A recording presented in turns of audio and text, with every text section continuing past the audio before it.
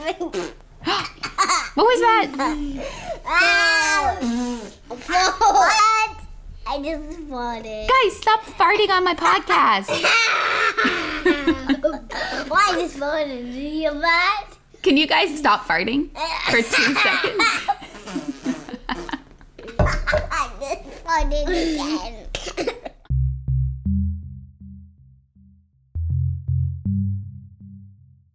This is Talk Dying to Me, and I'm your host, Lauren Daly.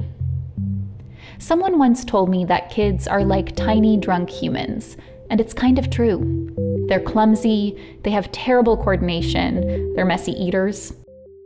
Like adults who may have had too much to drink, kids can be a little hard to understand sometimes, and while their thought process may be hard to follow, when they finally get to the point, it's usually brutally honest. So I thought to myself, who better to talk about death, a subject that so many people shy away from, than a couple of kids? A few years ago, during a family vacation to Disney World, the happiest place on earth, I sat down with my nephews, 5-year-old Trent and 3-year-old Hudson, to talk about death. When you die, you might fall. When you die, you might fall. That's what it said. When you die, you might fall. I mean, sometimes people fart after they die, probably. Oh my God. Can you listen to me? No, don't touch that. No touching that. It took a while to ease into the conversation, and by a while, I mean 37 minutes and 40 seconds. But they eventually got over the novelty of hearing their own fart noises over a microphone. What does it mean when someone dies?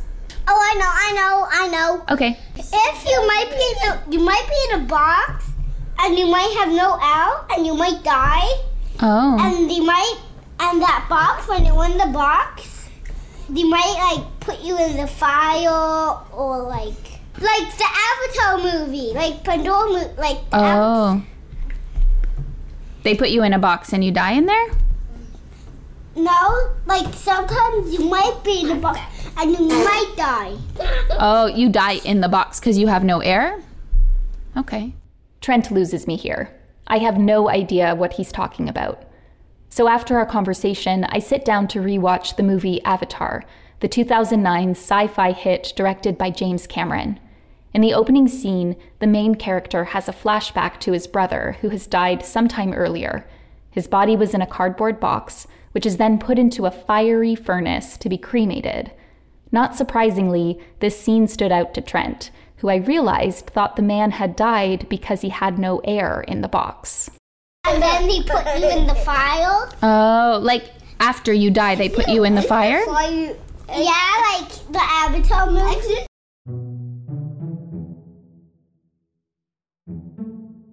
What other types of things die? Birds and all kinds of animals die. Mm-hmm.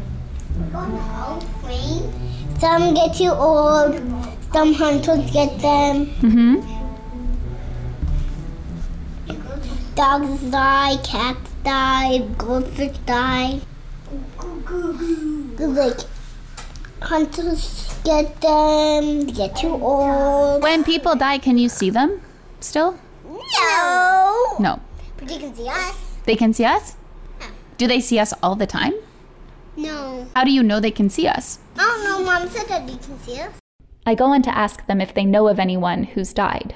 Grammy died. Grammy died? No, she didn't. Wait, which Grammy? 86. Grammy.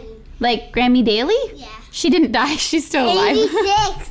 For the record, the grandmother they're referring to did die last year, but at the time of this recording, she was very much alive.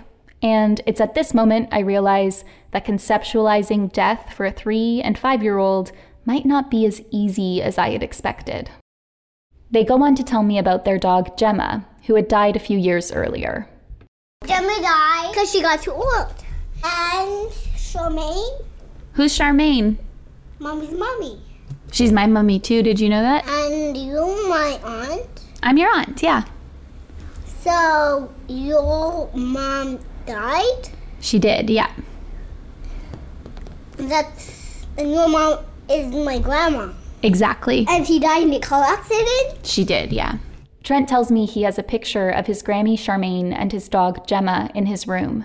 His mom put them there so he could see them, even though they aren't here anymore.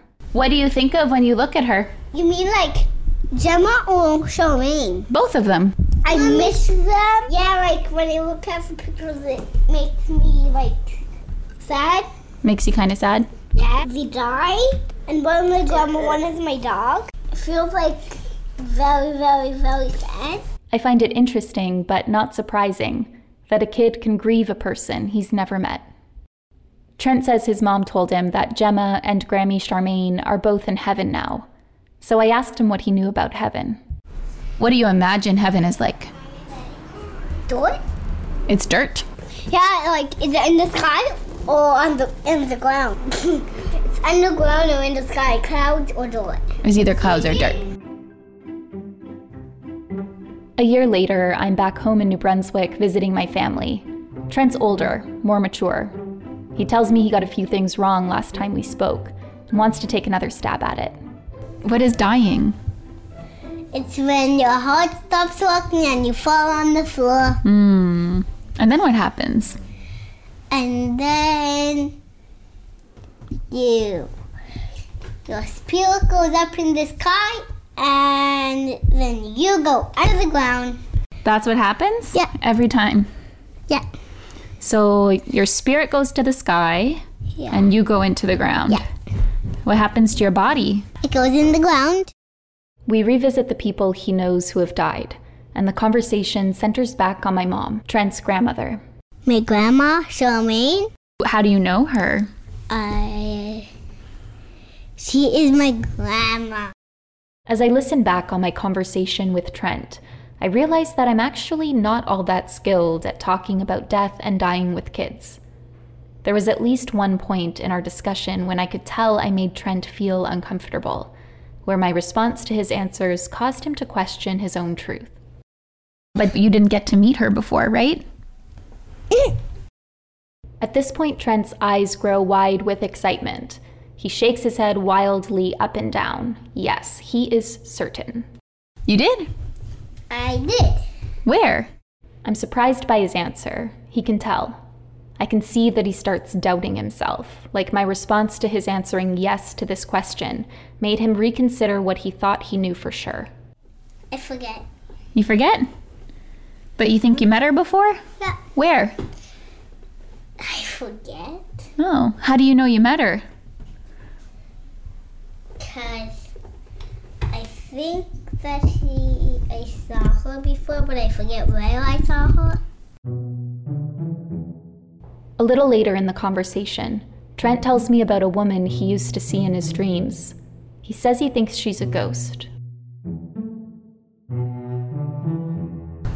It was white. It had black hair. It had eyes, I think, and it had a mouth and a nose. And it looked like a person. Definitely a girl because it had a dress. She's like black high heel shoes. Like mommy's black high heel shoes, those ones. Oh, did you only see it once? A couple in a different dreams. I've thought a lot about this person in Trent's dream. A woman with fair skin, black hair, wearing a dress and black high heel shoes like his mom's. An image of my mom, his grandma, comes to mind. And I wonder, just for a minute, if maybe he was telling the truth about meeting her once, somewhere deep in his subconscious, a place where kids are far more comfortable being than the adults in their lives.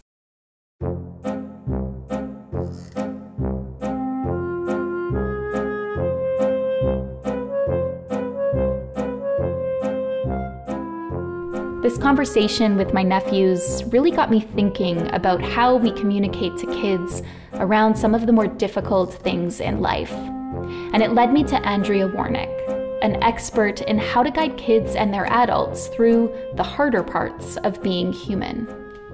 I'm a registered nurse and a registered psychotherapist. So I actually started this work as a registered nurse. I worked largely in pediatric oncology. And through that, I realized pretty quickly I had no clue how to talk to kids about death. And when I tended to realize is when, a little kid would actually turn to me, usually a kid with cancer, and say, like, am I going to die? And the timing was usually such that the parent had just walked out of the room, and it would completely throw me into my panic zone. And I then did some work in adult palliative care as well, and realized that, there were now kids who had parents dying or grandparents dying, and often they didn't even know that their parent had cancer, let alone were dying. And so for me, that was sort of the thing that pushed me over the edge, where I was like, okay, I didn't just miss that course. This is like a pretty big gap that really, whether it's a kid who's got cancer themselves or a kid who has somebody else with a serious illness,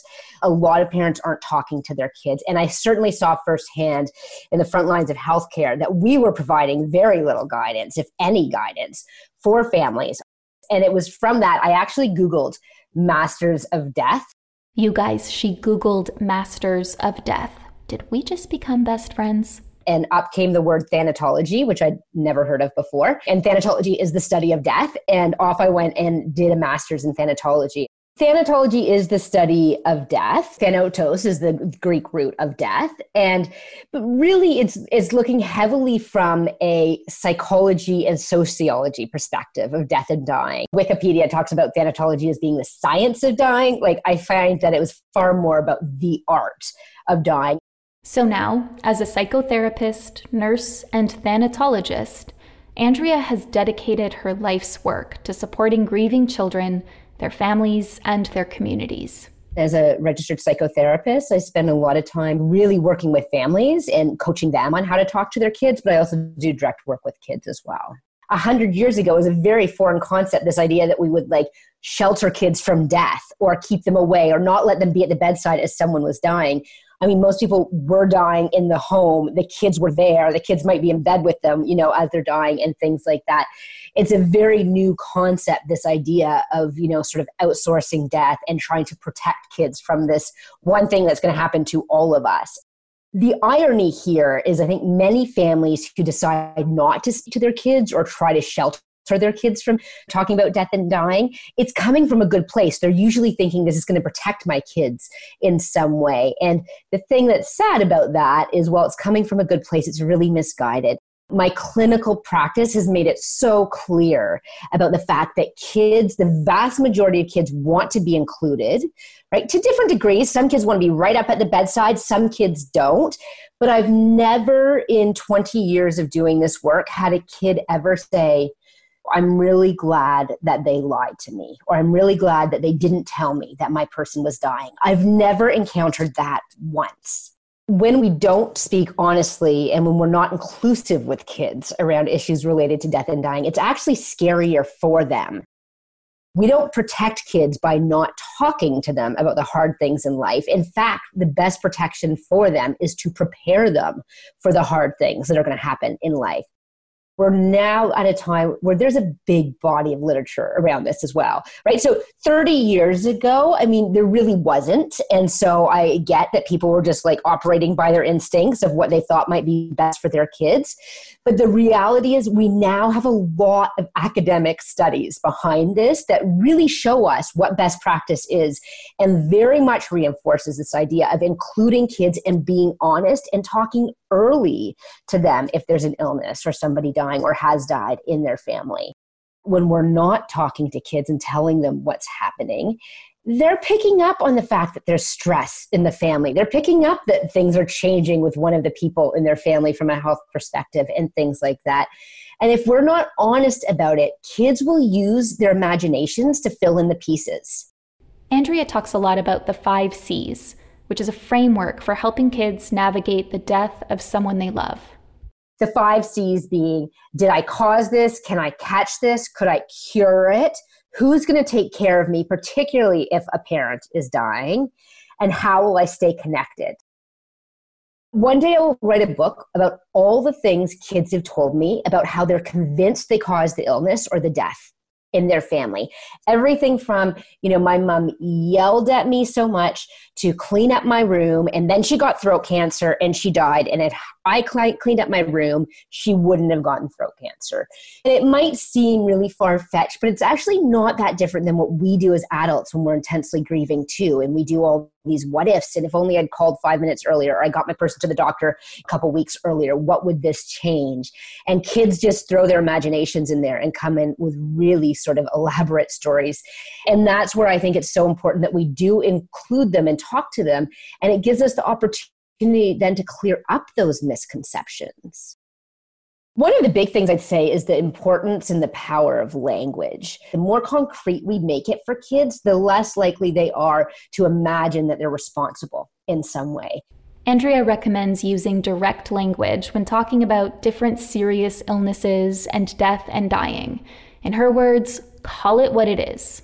One of the key things that we really know now is call death and dying, death and dying. Don't say it's like a big long sleep, right? Which freaks not only kids who are still napping, but I find all kids of all ages get really freaked out at that, association. And it's not even accurate. Even things like passed away, passed on, those are very abstract for young kids. But we say so many other things. The number of families I've worked with where they were like, well, we lost grandpa yesterday. And kids have jumped up looking for grandpa because they lose things all the time and find them. And that's where we know that it's really important. Call it death and dying.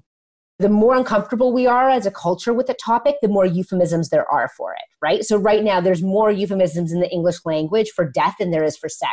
There's over 200 of them in the English language. That's how uncomfortable we've become. And that's why I find by even just calling it what it is, it suggests a level of comfort. It opens up the conversation. Even my work in palliative care, I was always so surprised about I'm on a palliative care unit and nobody is calling it death. It's expired. Milk expires, right? People don't expire. And I think it's just a byproduct of our culture and how uncomfortable with death so many people are. And then we really just pass that right down to kids. Language is also really important when talking to kids about the disease their loved one is dying from, especially when addressing the second of the 5 C's, which is, can I catch this? You say to a 3-year-old, well, daddy's sick, daddy's sick. That 3-year-old has no way of knowing that sickness is any different to the cold or the flu or nowadays COVID, right? And most of the sicknesses, especially, now more than ever before, that most kids are exposed to, they're spread from person to person. So this is where I would say, or I would coach a family to really say, daddy has cancer. It's different than COVID-19. It's different than a cold or the tummy flu that spreads around daycare. You can hug dad, you can kiss dad, you will not get it from dad. It's called cancer. Even when kids are really little, and this is where I find young kids are often the ones who get pushed to the sidelines the quickest. Even if you're talking to a 2-year-old, I really encourage, and the literature backs it up, use the word cancer. Say ALS. It doesn't mean they're going to understand all of what that means, but they're going to grow into an understanding quicker. It's really helpful to use the right language. And the other key, really, being honest. Don't lie to them. Andrea says about 50% of the kids she works with worry about catching the thing that killed their loved one. When it comes to the percentage of kids who worry about who will take care of them when one of their caregivers dies, it's a lot higher. I think for kids, one of the biggest fears is abandonment. When it comes to if a parent died, this fear about being left on their own, what happens if my other parent or my foster parent, whoever's raising me now, what happens if something happens to them? I'd say 90% of the kids I work with, that is a fear. And I remember being stopped in my tracks around that one once. I was working with a family in this, probably one of the biggest houses I've ever been in my life. There were no financial issues here, not just based on the house, but from what, I know of the family. And this little girl, she was about 7. Mom was dying, but dad was still healthy and well. And she had actually counted out all the money in her piggy bank. She had done the calculations and knew how many loaves of bread she could buy. because she was just like very much like, okay, well, my mom's dying, so that means death can happen. So if my dad dies, how am I going to survive? And that's where I think it's so important for families, even if you have two healthy parents. I mean, we talk to our kids about this all the time. Talk to their kids about who are their guardians. And I think of this one little guy, and dad had recently been killed in a bike accident. He was very, from the get-go, well, what happens if you die, Mom? Like, who's going to take care of me? And like, I would come to do a session and he would be like, Andrea, if my mom dies, can I live with you? He would ask people in the grocery store. And so this little guy was asking anyone and everyone. And a lot of my work was then with Mom to help her get to a place where she could talk to him about assuring him that he would not be left to fend for himself. The conversation usually goes something like, most likely, I'm going to be really old by the time I die, and you won't need me or anybody to be taking care of you at that time. But if something were to happen, this is who. Like, parents put a plan in their will. Like, tell your kids who their guardian is, who would they live with. And I find that really brings down kids' anxiety. Similar to the approach with the other C's, honesty and direct communication is so important when it comes to addressing the "could I cure it" question that kids sometimes have when their loved one is dying or has died. This question is really to say, could I or we do something to prevent this death from happening? And in my discussion with Andrea, I learned that this concern can be especially difficult to navigate when a parent or caregiver has chosen to have a medically assisted death. Some families are worried that the kids will interpret it as I'm giving up, I'm not trying hard enough. And I think we have to be so careful about the whole rhetoric, even around like battling cancer and the fight and stuff like that. I just think like that needs to be thrown right out the window. Like, you didn't lose your battle. This wasn't a matter of whether you fought or tried hard enough. You know, the vast majority of parents I've worked with who are dying with young dependent kids, there's nothing that they want more than to live. We want to emphasize that Mom isn't choosing to die. She is dying because of her ALS. She is dying because of her cancer. She is choosing how to die. She's choosing when to die. And I know there's variations on this, so this is not going to be true across the board, but the vast majority of times when I'm working with families and there's dependent kids, that person's medically assisted death is timed where they're pretty close to dying, right? It's not like they have years left to live. Kids don't necessarily have a way of knowing that. And that's where I want to make sure that they understand that, you know, again, we know that Mom is definitely dying because of her illness, but not only that the death would be happening relatively soon. So helping them understand that it wasn't like Mom could have lived for 10 more years with this illness. I think another thing that it's super important for people to have on their radar when supporting kids who are grieving a death is that a big part of supporting them is helping them, the kids, figure out what does it look like to have an ongoing relationship with the person who died? What does it look like to keep this kid deeply connected to their person? That brings us to the final of the 5 C's, staying connected with your person after they've died. I think that's a piece that is actually just overlooked a lot, that people don't really think about. When I hear a kid say, well, I don't have a dad anymore, I will gently but firmly say, you do have a dad. I think it's so important that we give them this message of death does not end the relationship. Your dad didn't stop being your dad because he died. And I do think that part of the challenge for us in modern day, in this part of the world, is that a lot of people aren't connected to religious and spiritual institutions the way they used to be, right? And so many of our rituals typically around death and dying were connected to those institutions. So I find it, like in my personal life and in the sort of families that I support, a big part of this work, especially with kids, but really with adults as well, is helping people discover rituals and ways of staying connected and what that looks like to continue to be in relationship. One of the activities I love, which I learned directly from a kid, her parent had died in a car accident. She, out of the blue, had said, she was probably about 9, and she said, like, I want to make an altar for my mom. And I remember her dad being like, an altar, like, that's really strange. Like, that's not language we use in our family or anything else. Like, I don't know where that came from. And so what we actually did was, I made the mistake of going to IKEA and getting one of those, like, because she described to me what she wanted, but it was like one of those little boxes that you build, but came in like 72 pieces and it took forever. But it was so cool. She like painted this box. She put Mom's glasses in one of the little drawers. She had some other stuff from Mom. She got those like battery operated tea lights. There's a little frame picture of Mom on top of it. Like, it was a place for her to go and be with Mom, you know, and feel like she can connect with Mom. And it was so creative. And that's something that, you know, I've now shared with tons of kids. Kids love doing that.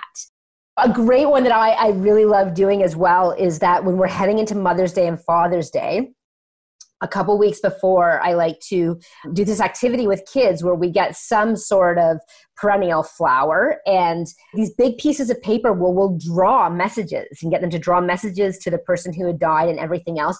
And then there's instructions for turning that into a planter.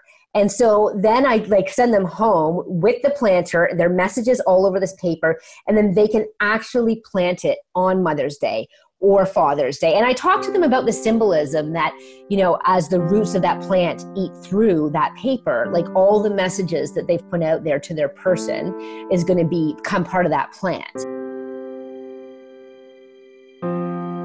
Part of the reason I'm so passionate about this work is, look, we're not going to stop, in most cases, we're not going to be able to stop the death from happening. Half the time when I'm working with families, it's already happened by the time I'm seeing them as well. But that's not the part we can control in most circumstances. What we can control and shape is that whole story around the death. Whether a child thinks that they're responsible for their mom's death or knows that it wasn't their fault in any way, right? Whether a family does learn how to do grief together. Those are very powerful forces when you're grieving and you're really deeply missing someone, and you have to use sort of emotional and psychological energy to try to even figure out how they died in the first place and try to contain yourself so you're not making anybody else in your family, or the way you interpret it is that you're making other people more upset. And that's where it's so important that we just know that for all that we can't control or stop from happening, when it comes to children in grief, there is a ton that we can shape, which can be deeply influential to their grief process. If you're close to a child who is grieving, chances are you also lost someone you love. Maybe a spouse, a parent, a sibling, or a best friend. And caring for a little person whose heart is broken while your own heart is breaking can feel impossible.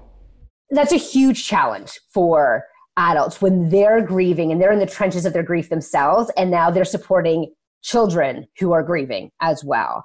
I find that one of the misconceptions is that, you know, we don't want the kids to see us so upset. So I have a lot of families I work with where they'll try to do their crying like in the shower where it kind of gets drowned out, or like in the bed at night. And it actually doesn't serve people well when parents are thinking like, I need to withhold my grief in order to support my kids.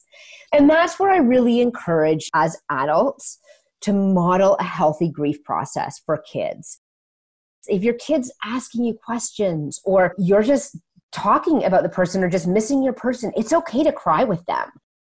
So we can't just do this in isolation of the adults who are supporting the kids. We need to really work on helping adults have their own healthy grief process. To be honest, if we can help that family and we can help a surviving parent or caregiver with a healthier grief process, that's going to go the furthest towards supporting a healthy grief process in their kids.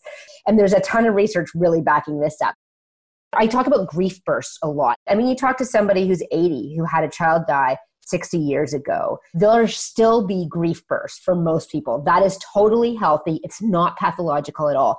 It's really grounded in their love for that person.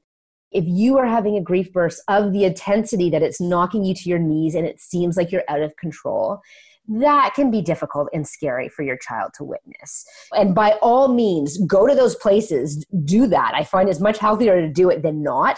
But if you can, try not to do that in front of your kids when it's that intense and overwhelming. But in the more of the day-to-day emotional expression, if you're tearing up or you're crying, it's really important to let kids know that it's okay that I'm crying. I'm really sad, but I'm still okay and I'm still able to take care of you. even down to the nitty-gritty of saying to a child, when you talk about your dad, I may cry sometimes, I may be sad, and that's okay though. You're not making me sad by talking about your dad or talking about your brother who died. I'm already sad. And when you actually talk about them, just sometimes it helps my feelings come to the surface. And that's actually a helpful thing. And then we're also teaching kids, like, when they're adults, it's okay for them to express emotions. It's okay for them to do grief and feelings and vulnerability in front of other people. Because if we don't narrate that for kids, often I'll find that they'll fall into the trap that many adults do too, that if I talk about the person who died and then their person starts crying, I've made them sad and I've made it worse. I used to think that the sum of my family's grief was greater than its individual parts, and that's why we couldn't talk about it. I didn't think we could survive our collective pain. Almost 30 years later, through my discussion with Andrea, I've learned that families can not only survive the process of grieving together, they can grow stronger and more connected through their grief. And there's actually some really interesting research that came out just in recent years, and it was looking at parents when a child died. But what it's called is partner-oriented self-regulation. And it's basically speaking to what you're talking about. I mean, overly academic, but essentially saying that they found when you had a two-parent couple and a child died, if the parents, as often happened, got into this tendency of withholding their own grief response out of an effort to protect their partner, thinking it would be harder, the actual reality was if they were doing that, it made the grief way more complicated than the couples who could learn how to actually do it together and the messiness of that, what that entails. What I see so often in my practice is that going intergenerationally as well. You know, there's this beautiful quote by a bereaved parent, and it says, talk about my child who died and I may cry, but don't talk about my child and you'll break my heart. And I'd say that's true for most people who are grieving. The scariest thing is to think that your person is going to be forgotten.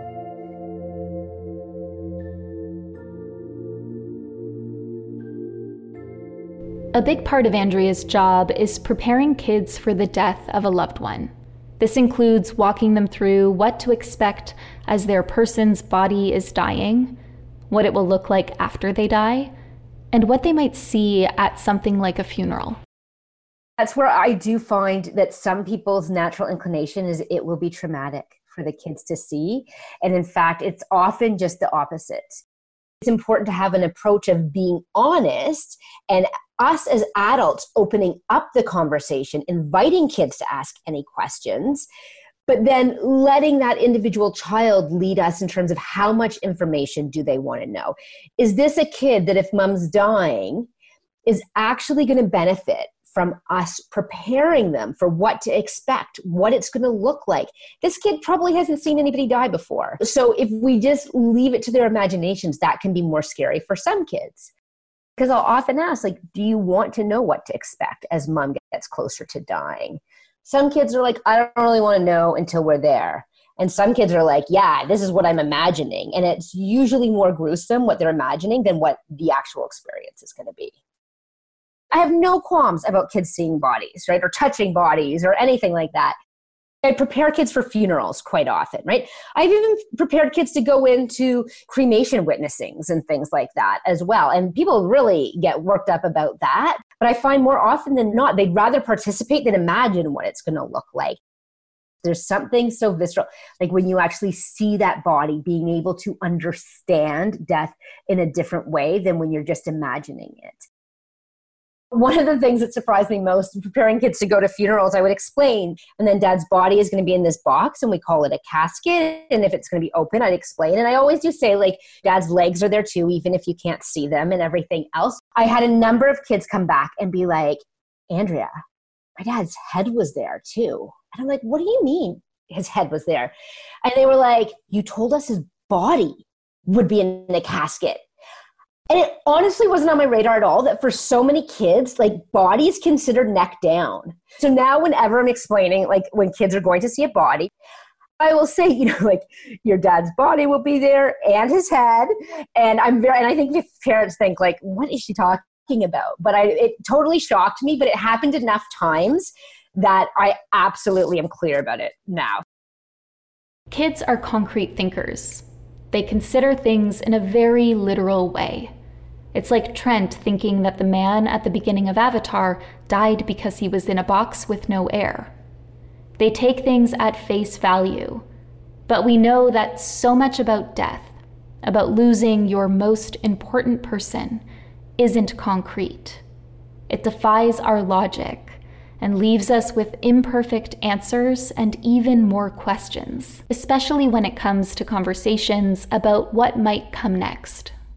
I do find another pitfall to be is often people will try to make heaven or the afterlife seem really concrete, thinking it's helpful for kids, where I find more often than not, it can confuse them. It makes it sound like it's this shopping mall around the corner.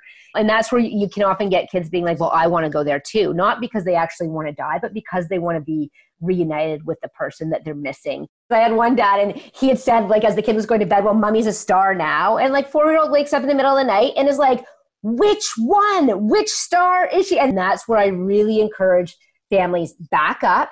When you're talking about death with a kid, first start with the physical, the body and the head stops working. It will never work again. Don't even go into the existential until you really made sure, even if the kid's 3-4 years old, that they understand that part. I mean, then you can talk about and wonder about the mystery or your belief systems and things like that. Try not to be overly concrete about it. Try to leave some room for mystery. I keep saying that they're concrete thinkers, but I'm always really amazed as well. They are on one level, and yet some of the questions that they ask can be very abstract. I know one kid said to me, and her mom had just died, and she was probably 7 or 8. And she said, the only thing my dad can't answer for me is, does everything happen for a reason, or are some things really random? And I was like, whoa. I think one of the pitfalls we often fall into with kids is we don't necessarily want to open up with the questions because we're not sure what to do if we don't have the answer.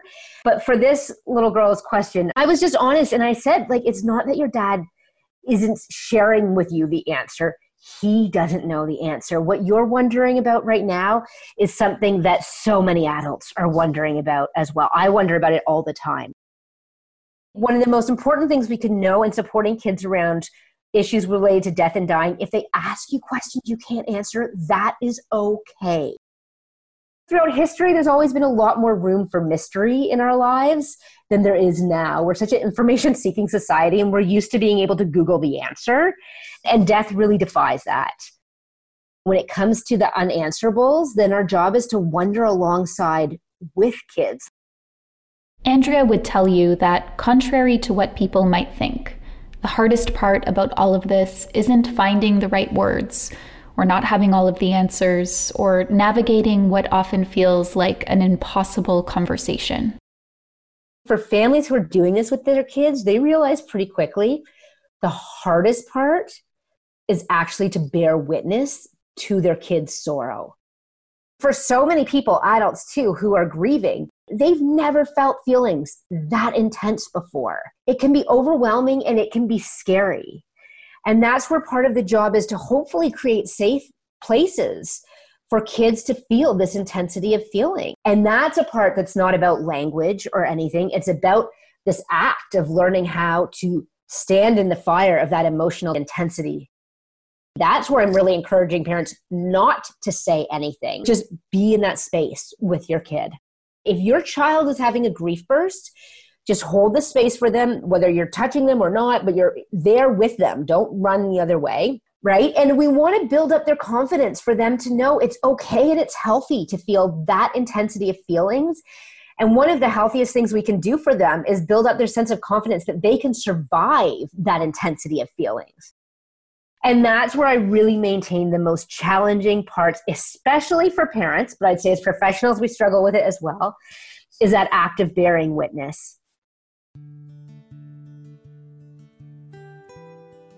There's no easy way around these moments.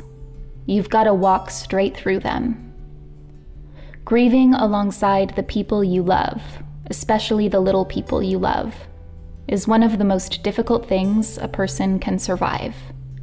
But we can do hard things. We can have hard conversations. Let them crack us wide open and make us brave enough to stand in the fire for the people we love.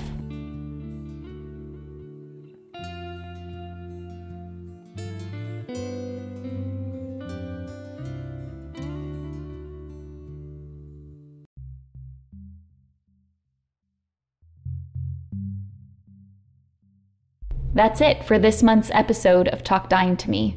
A huge thank you to Andrea Warnick. For more information about the important work that Andrea does, and for additional resources on how to support kids through grief, you can check out our website, talkdyingtome.com, under today's episode's show notes.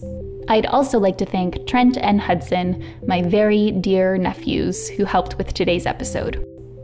Today's show was written and produced by me, Lauren Daly. The post-production work was done by the team at Resonate Recordings. Our theme music is by Kevin MacLeod. Our graphics are by Wiki Turton. If you like what we do, please take a moment to leave a review. It's the #1 way you can support the show. You can also find us on Facebook and Instagram at Talk Dying to Me. Thanks for listening, and don't forget, one day you're gonna die.